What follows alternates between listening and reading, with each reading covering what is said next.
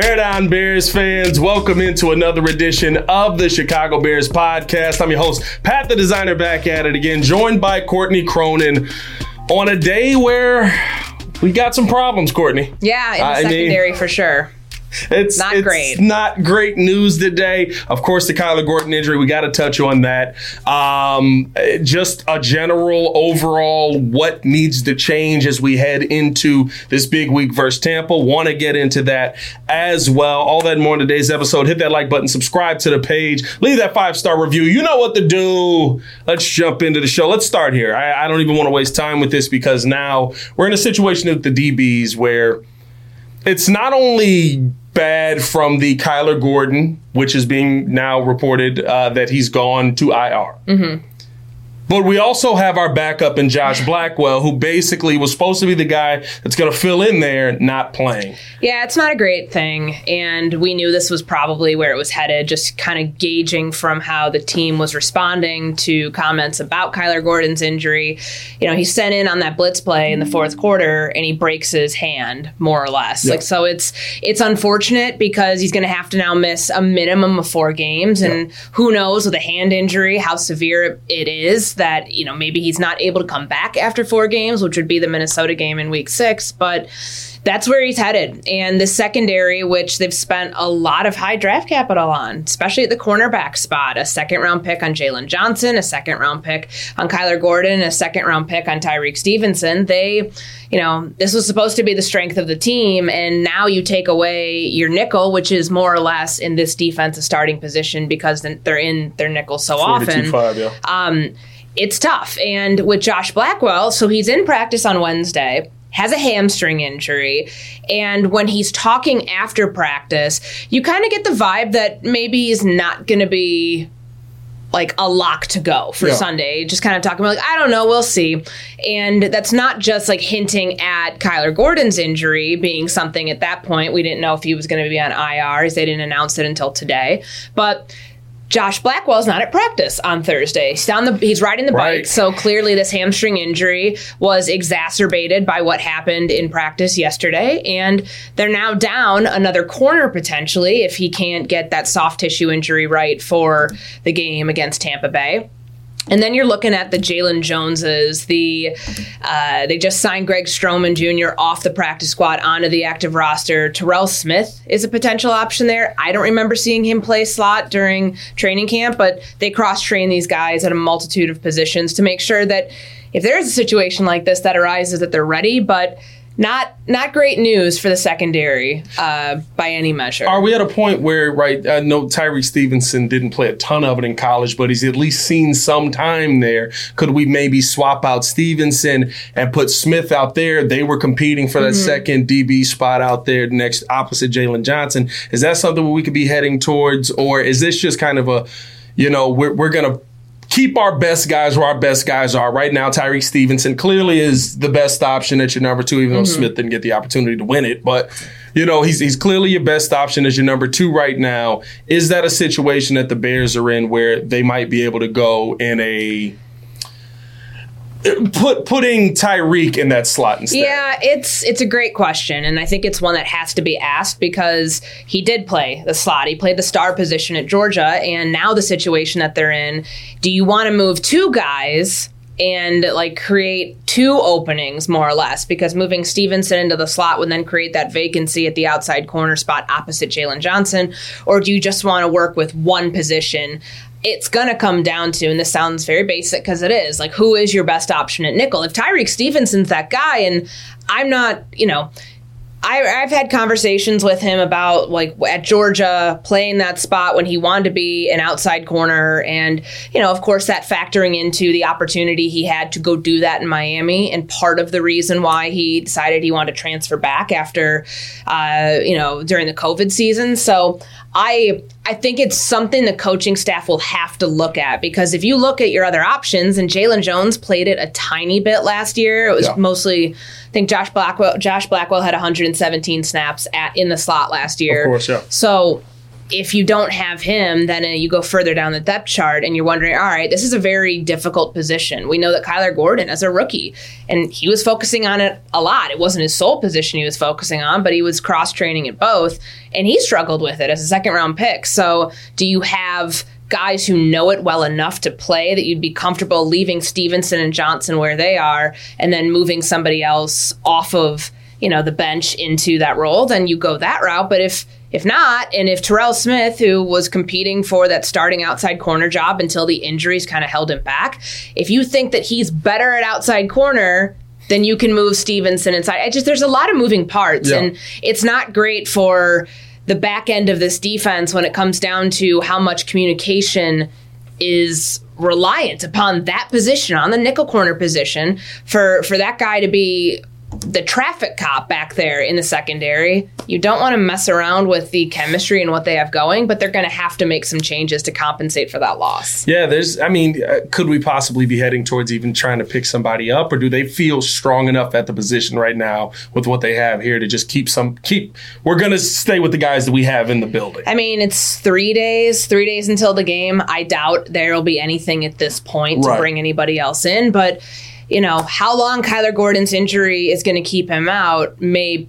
dictate them going to look for, picking somebody up off of waivers, or if there's anybody that gets cut, if there's anybody else on the practice squad on other teams that they might want to poach. Those things are going to factor in here. And I know that there's been the conversation, can you play with a club on your hand, can you not? I mean, clearly if this isn't a situation where it's all right, he can go play through this for a while, he might have a cast on his hand. There sounds like there's surgery that's going to be required here in order for him to get healthy, and you just don't know if that's going to take the 4 weeks that he's going to have to miss, or if there might be something beyond that where he's going to have to miss time long term, meaning beyond 4 games. Yeah, that's when you'd want to bring somebody else in, I think, or at least I wouldn't be surprised if come Tuesday they have a lot of DB workouts coming in. Typically, that's the day that you see where teams are bringing guys in to try to figure out their best on the roster. But right now, with the Tampa Bay game coming up, and several really good receivers, and they play a lot of 12 personnel, so we know they utilize the tight ends. There's a lot to prepare for, where you've just got to roll with the personnel that you have and hope that there is somebody there, whether they go rotation at nickel and whether they're going to use multiple people. You hope that the horses that you have right now are enough to get by. Where's the feeling on the DB room, right? It was one of our strongest rooms coming into this, right? We were confident about it. I think of course the bigger issue is going to be pressure on the quarterback at the end of the day, but after week 1, heading into a week 2 where, again, like you said, you're still going to see some good receivers on the other side there in Tampa Bay. I don't know, right? I don't know if I believe in Baker yet. You're not going to fool me because he figured out the Viking signals. Good job, Baker. You didn't figure out most of the people's signals your whole career. I'm not assuming you got it all of a sudden now. But, the DB room was one we felt confident in. Now you come into this week, Eddie Jackson being put back there in coverage just looked like he was getting picked on. Jaquan Brisker was a little bit in and out of that game. Now Kyler Gordon gone. They basically just didn't attack Jalen Johnson the entire game. Yeah. Right? Where's the level of confidence in this room right now? Well, I still think it's the strongest unit that they have on this team. And is that a good thing, though? I know. I mean, it was kind of the default answer for a while, and that's okay. But I look at this unit and I just wonder, they can't sustain another big blow injury-wise, and the shuffling always ends up, when you move things around, it's not going to be as good as at least what you envisioned it to be. So how it affects them against Tampa Bay, it's a loss. I mean, having your nickel corner there, somebody who's been really good in coverage and can do a lot of different things. He had 1 tackle and 1 pass breakup, so not the busiest stat line for him against Green Bay, but it was productive enough, I guess. And so it's a considerable loss given everything else that went wrong on Sunday. And you brought up Eddie Jackson. I thought he had a really hard game. That might be one of the worst games I've seen Eddie play. And I mean, it's not just the touchdown that he gave up to Romeo Doubs. It was that 3rd and 1 play at the goal line where it looked like there was a miscommunication because there was a big gap. It was the B gap was left wide open, and Jaquan Brisker releases off of the tight end that he's he's responsible for, and he can't stop Aaron Jones, that Eddie Jackson comes in a step too late. Like, there are definitely things you can point out with the secondary and say, that's not good, that was concerning. But by and large, that's the unit that you really don't have as many questions about. And I thought Tyreek Stevenson played a great game. I really do. I think that there were a lot of moments that were, as good as advertised sort of play from him. Like a bright spot amid a game that had very few. You gotta take your wins where you can find them after that game. And realistically, Tyreek Stevenson, like you said, he's a guy to me who his entire career is gonna be. He was a little aggressive on that. Y'all know Tyreek, though. Like, that's how I think that he's going to play. And I think he's going to get smarter with it. The better you get, the more veteran you get in the NFL. You know how it goes. You get away with a lot more. I think that will kind of be the case with him because I love the fact that he plays aggressive. He plays aggressive 24/7.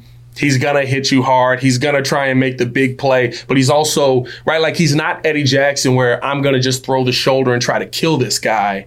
And if I miss, I miss.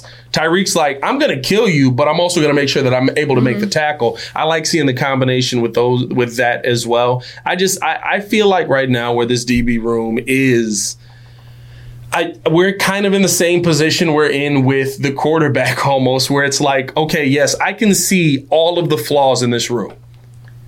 What I can't see right now is the scheme that seems to speak to this room being successful. That's where I look at Allen Williams and say, okay, we got to do more. You can't do what you gave me last season. You have the talent now. At least it feels like it. It does, and I feel like there's a lot of concerns just about their ability to rush the passer and what that does to the back end of your defense when you have 7 in coverage.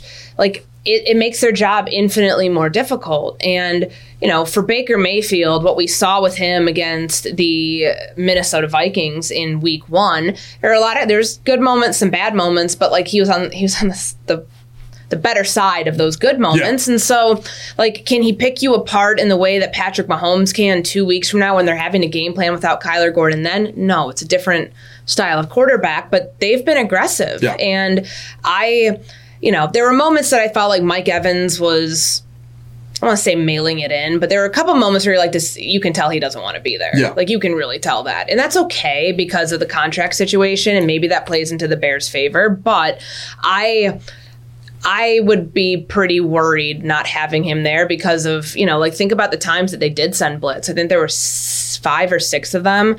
5 were on run plays, so on first down, and that's where Kyler Gordon can be really beneficial. And then there's, a couple other, 1 or 2 others that were on passing downs. Yeah. And you're going to have to find the right personnel to do those things with. But if we're talking big picture wise, that's a complete scheme adjustment if they want to change what they're doing, because they're not getting pressure with their front four. Right. They're not in a situation where they've been very aggressive blitzing, and on the other side of it, you are facing a team that's a complete polar opposite, and that's what they're going to do to this offense is, at least they can pressure the quarterback. Yeah. They've shown in very different ways, whether it's exotic blitzes, whether it's 5-6-man pressures, all those things.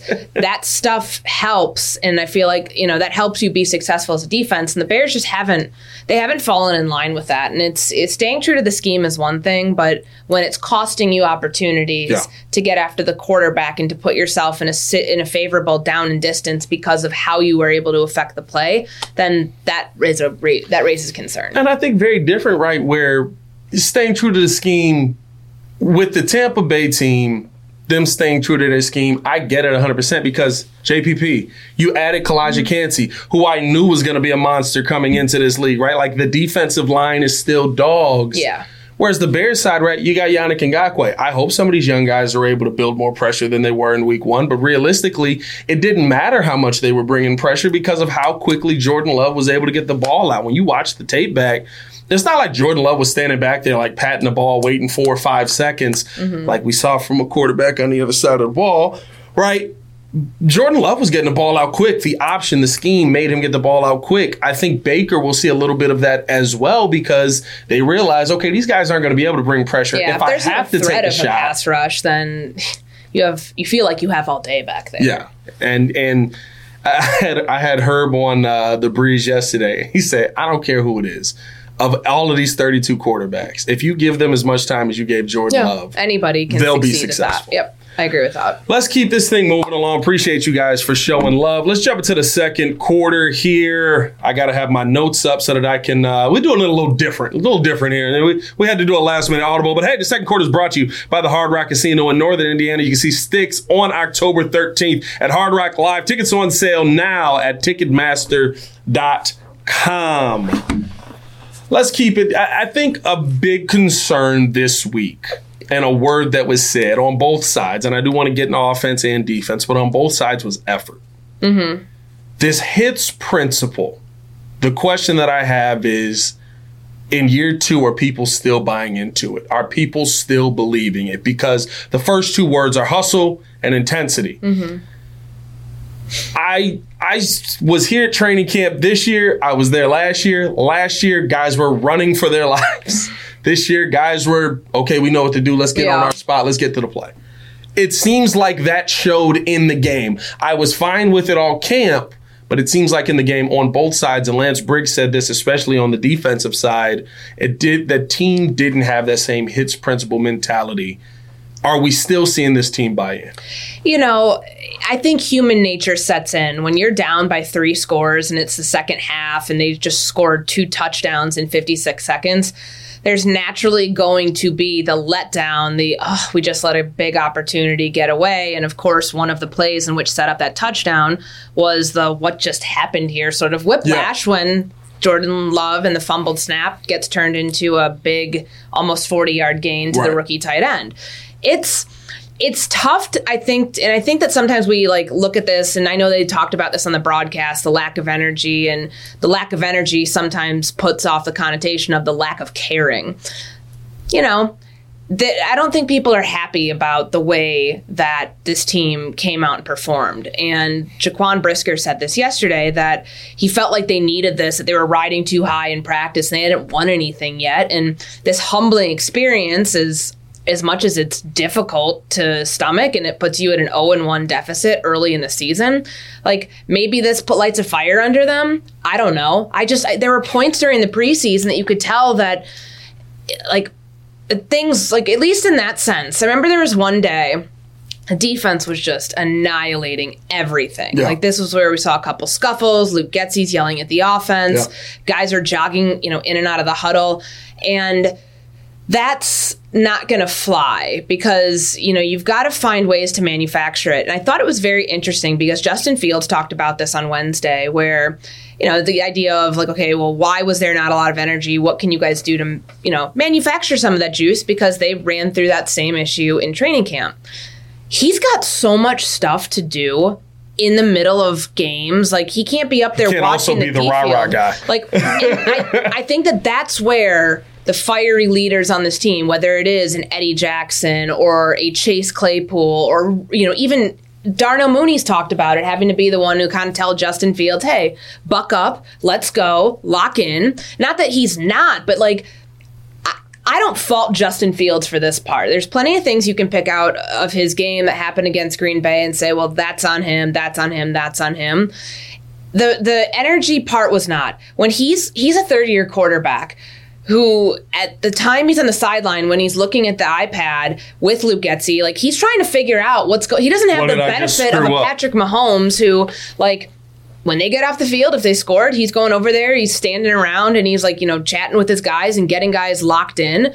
There have been moments where we've seen that from Fields, but Fields had so much information to try to process in the game against Green Bay that I don't fault him for not being the guy running up and down the sideline, yelling for guys to lock in and get it together. That's got to be, in terms of natural leadership of this team, a role that someone else is willing to assume in that moment. And when your defense is on the field, it's hard to get the Jaquan Briskers, the Eddie Jackson, the DeMarcus Walkers, the really vocal leaders, they're on the field right now. But when they come off, that has to be their role to keep that sideline juiced because there's a lot of things, from the sideline looking like that to Chase Claypool, and I know we've talked about the blocking, but the route running, he's given up on routes. Yeah. He's pulling up, and it's not injury related, but he's That's why he got killed. Yeah. That's why he got that shot where he goes flying left. He's running 50%, and he's running the reps at walkthrough speed. That feeds into the effort element and the juice element of this team.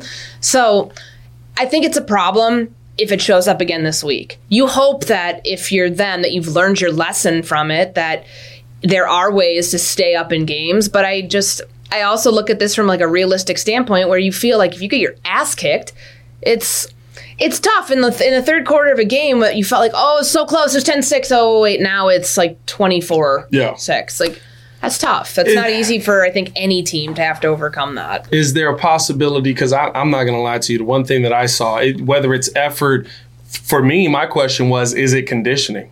Were these guys prepared to be in game shape, especially now going down to Tampa, where I believe it's going to be 94, 95 already on the docket is the last I saw. Right, it's going to be hot. It's going to be humid.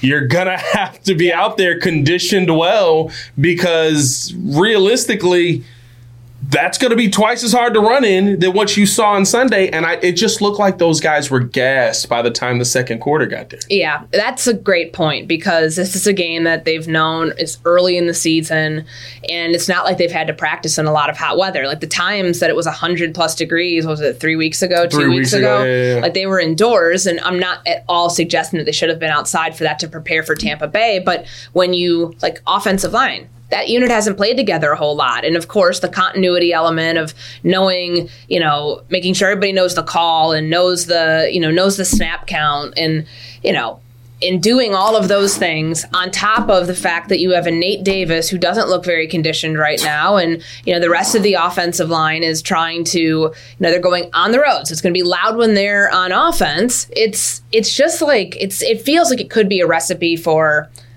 the same thing to happen, but like to look very sloppy again. Yeah. And so can you cut down on those penalties? Can you, especially the ones that are happening pre-snap, can you run a style of, can you play a certain way where even if you feel like guys are maybe not in the best shape, which again, I don't buy a lot of that. For Nate Davis, I do, just because he has been in and out of practice, and he hasn't been out there a whole lot, but they can't have that happen again, because that's not going to be an excuse that's valid if it happens, even in a place like Tampa. Of course, it's going to be hot, but Tampa Bay is also playing in that too. And they practice indoors a whole lot because it's so warm down there. So I would like to find some way to say it other than just that they need to, like, there's going to be no excuse if they don't look conditioned, because you can't lose the way that they did in week 1 and expect that any of the excuses that you might give out in other circumstances would hold up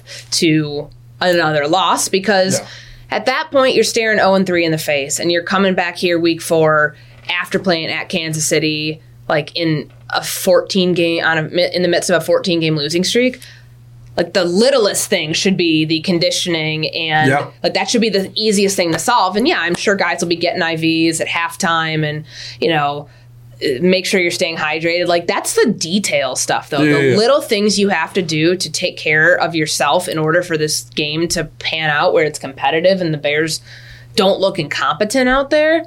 That's not just coaching staff. It's not just scheme. And we've talked so much about that this week. That's on the players to make sure they're physically and mentally prepared to play. I think that's the concern, right? It is, which would you rather have that we come out of week 1 with? And would you rather have it be, hey, these guys, maybe they just weren't ready for football because preseason, now they've gone through week 1 and it's all good? Or there was a lack of hustle and intensity, which are the first 2 words in your principle. You know what I mean? Like, I'm the nerd that like will rewatch that tape, and I went and go watch Baker's tape to see what I saw. I will say the second half was impressive. I'll give him that. The first half was a joke. The second half was impressive. But I just look at it and I say the same things over and over again. I was like, it's just like they got beat because they didn't want it. That's what it felt like. They got beat because they didn't. Like you talk about Claypool, he didn't run hard. He's not running his routes hard. To me, it seems like the second Justin misses him on that double move to go for the deep shot down the right side, all of a sudden his play was lackluster. Yeah, and he was upset about the scheme, and it felt like pouting. Yeah, and that's a good way to put it. I would rather be sitting here talking about they just needed to get hit in the mouth first than sitting here talking about they're not buying into the entire principle that Flus is dealing with. If you see a repeat, and what Lance was talking about, like how defensively there were moments where it looks like they were not playing at 100%. If you see a repeat of it anywhere on Sunday, then that calls into question your coaching style, the culture that's being built here, and things that, frankly, they shouldn't have to be answering week 2. These should not be issues for them. They've had an entire offseason. And if you get that vibe, they don't come ready to play. Like, I would imagine it would take a lot for that to happen because of how much that's been emphasized this week, where you're never going to get the coaching staff, especially Matt Eberflus, to say, no, we don't feel like our guys came prepared to play. Because as much as the end result suggests that they didn't, like, they had months to prepare for this game. Doesn't the scheme say that though? That's when you find that out. I think the scheme tells you a lack of flexibility, and coaches who might not want to adjust as much as like they expect their personnel to fit what they're doing. And yes, does that play into like the bigger picture that was them like not kind of like fighting what they had to prepare for? Sure, but now's your chance to counter that. So what does that mean against a team like Tampa Bay? Well, a big story is that they blitz a lot, and we've talked about how do you counteract that. If you're not just going to have like 5 head up in protection, like you're not going to. So you have to live in max protection for a game like this. You have to utilize your best personnel. So don't get cute with it, because getting cute with stuff can yield a 0-2 hole. So Roschon Johnson should be starting this game. He should be starting this game. Politics shouldn't play nothing into this at this point. And I think that we just, even in kind of seeing some of the pass protection drills they were doing on Thursday with the running backs, he gives you your best shot. So you can't just look at this and say, okay, well, Khalil Herbert was, he wasn't an efficient runner. Bar none. He was not an efficient runner in the opener. So if Roschon Johnson gives you that best opportunity as an efficient runner, caught 6 passes, and in pass protection, then don't think twice about it. Just roll him out there. And same thing, too, with the wide receivers that they're going to end up keeping up. So they kept up 5 last week. Big question this week, is Chase Claypool going to be active? Is it going to be Equanimeous St. Brown? And I do kind of sense, at least from Richard Hightower and Luke Getsy, they get suggestions. They can make suggestions on who's active, but that's a Matt Eberflus and a Ryan Poles conversation, which, of course, the general manager always has a say in it. But I almost felt like that was a way of insulating themselves against, okay, well, these guys weren't up, and we had to go with who we had. And so the Equanimeous St. Brown, knowing he's a great run blocker, not having him on the perimeter, like, that's a glaring hole that if they're going to run into that same thing, if that's part of the game plan again, then maybe they make a change and maybe Claypool isn't active. But you can't play around with this. Yeah. Like, they're on an 11-game losing streak. Like, it's a really uncomfortable spot to be in this early in the season on this team. Because, I know they keep posturing and saying, like, okay, like, we don't care about the outside noise. It's only one game. It's only one game, but it's 11 straight losses. I think I talked about this yesterday, too. It's tough for me to follow that just because 10 of the 11 is the outcome that they wanted. At least Ryan Poles wanted, right? Like, he was like, hey, you're talented, you guys get out. No, I get it. And outside of Justin, it was just like, nobody else is going to be here. But then you should be turning the corner this year. 100%. And you can't, because so many of the things that helped them lose this game are things that showed up last year when they were strategically trying to get the number 1 overall pick. Yeah, no, and that's the Packer game. And I said this beginning of the week, it felt like they were prepping for the Packers team last season. Mm-hmm. It felt like they were prepared for a team that didn't come out, and they thought there's no way that this Packers team is going to go out and blitz and attack Justin Fields the way that they did. Oh, they're in the backfield a lot. Yeah. This is not good. How do we – and you didn't see the adjustment off of that, which I thought we saw a lot of that last season. But there's a lot there's a lot that's left to be desired here. I do want to talk about some things in the third quarter here that maybe could change, and that could be the thing that turns this positive. Let's start on the offensive side of the football, Courtney. Where do we feel offensively? Of course, DJ Moore getting targets, but you talked with Luke Getsy. What does it seem like offensively the biggest change this week is going to be? I mean, DJ Moore being involved in the game plan. He ran 39 or 37 routes, 2 of them where he was targeted.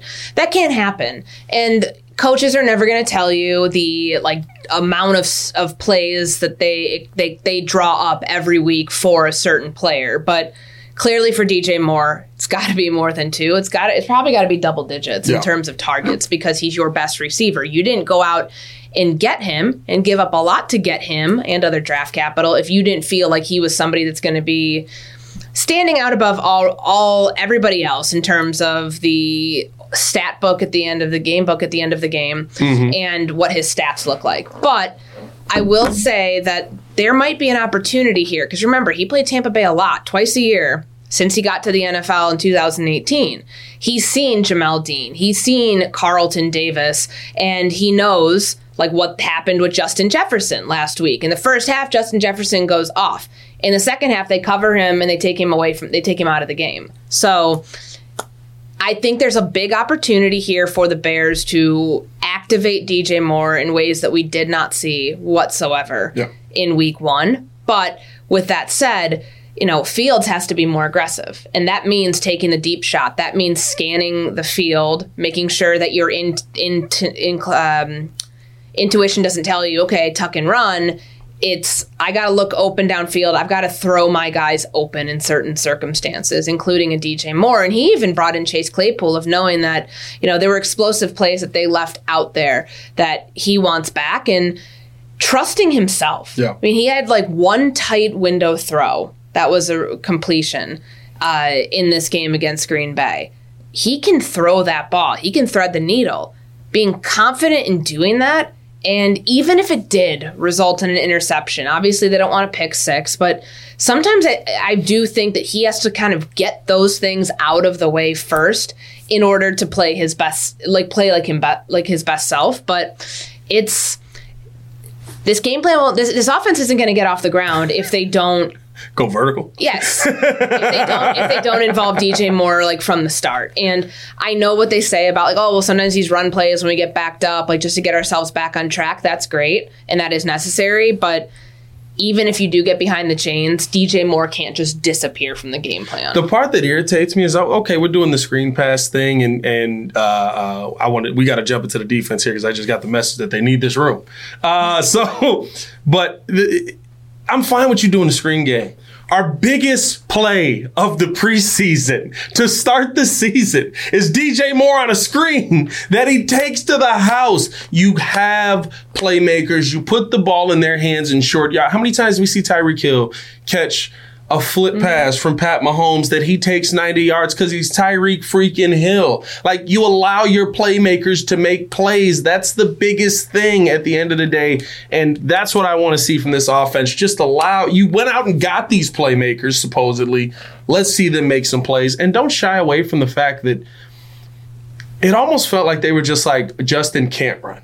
We can't send him out there running. He's still the best athlete on the field. I think I counted one design run. And it was right at the back of the center. It was terrible. Yeah. It's that element, I get it. I understand why people are didn't want to see a whole lot of it, but they're still planning to utilize him as a runner in certain moments. Yeah. It's just not going to be the run first element that you saw so much of last year. What do we need to see as the biggest change defensively coming in here? I mean, there's a lot that was left on the field there defensively. I think it boils down to if you can't create pressure with your front four, then find some flush principles, bring in a 5th rusher to be able to move the quarterback out of the pocket. And what the benefit of a cover 2 defense is it takes away a lot of the throws over the middle of the field. And that is something that needs to happen. But if they're and Alan Williams has done this in moments before, he doesn't want to blitz a whole lot. But I think if you are in a situation where it's just as dire as it was last week, that you have to kind of break some of your own rules to be able to, or even not maybe break your rules is a too harsh of way of saying it, but you have to adjust. They had no counter for Aaron Jones in the second half. Yeah. They had no counter for not having a pass rush. Unique Ngakoue had, the one sack this past game, and there was nothing else. So I would like to see if it's going to be, Jaquan Brisker, if they're going to try to bring more pressure with their safeties and, walk guys up into the box and then having different looks. Like, disguise it to where it doesn't look like pre-snap, what they're going to do. Yeah. That can't happen. So finding ways to give the defense or give the offense some eye candy of Tampa Bay to float around with that and show you, okay, what do they look like they're in here? Does it look like a cover 2 look? And then all of a sudden when the snap is off, they break into cover 6. Be more exotic with your coverages too. I think it's the pass rush, but it's also what they do on the back end where you can tell a cover 2 look every single time that you are looking at this, a pre-snap, looking at the defense, because it all looks the same and it feels very base. They've got to change up what they're doing and get more creative so it's not as predictable to pick them apart in the ways that you pick them apart. And it's the quarterbacks you're playing. I get it with Pat Mahomes. Mm-hmm. Jordan Love and Baker Mayfield, first off, Baker, we got the history on. Pressure causes him to have problems. Mm-hmm.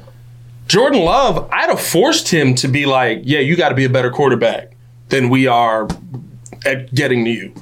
It didn't make sense to me, the game plan as a whole, of course, but I think that also goes into, it's back to the conversation of, guys, you cannot be 70%ing how you're attacking on defense. I can put the best scheme out there. If you give me 70% and they're giving me 110, they're going to beat you. Sure.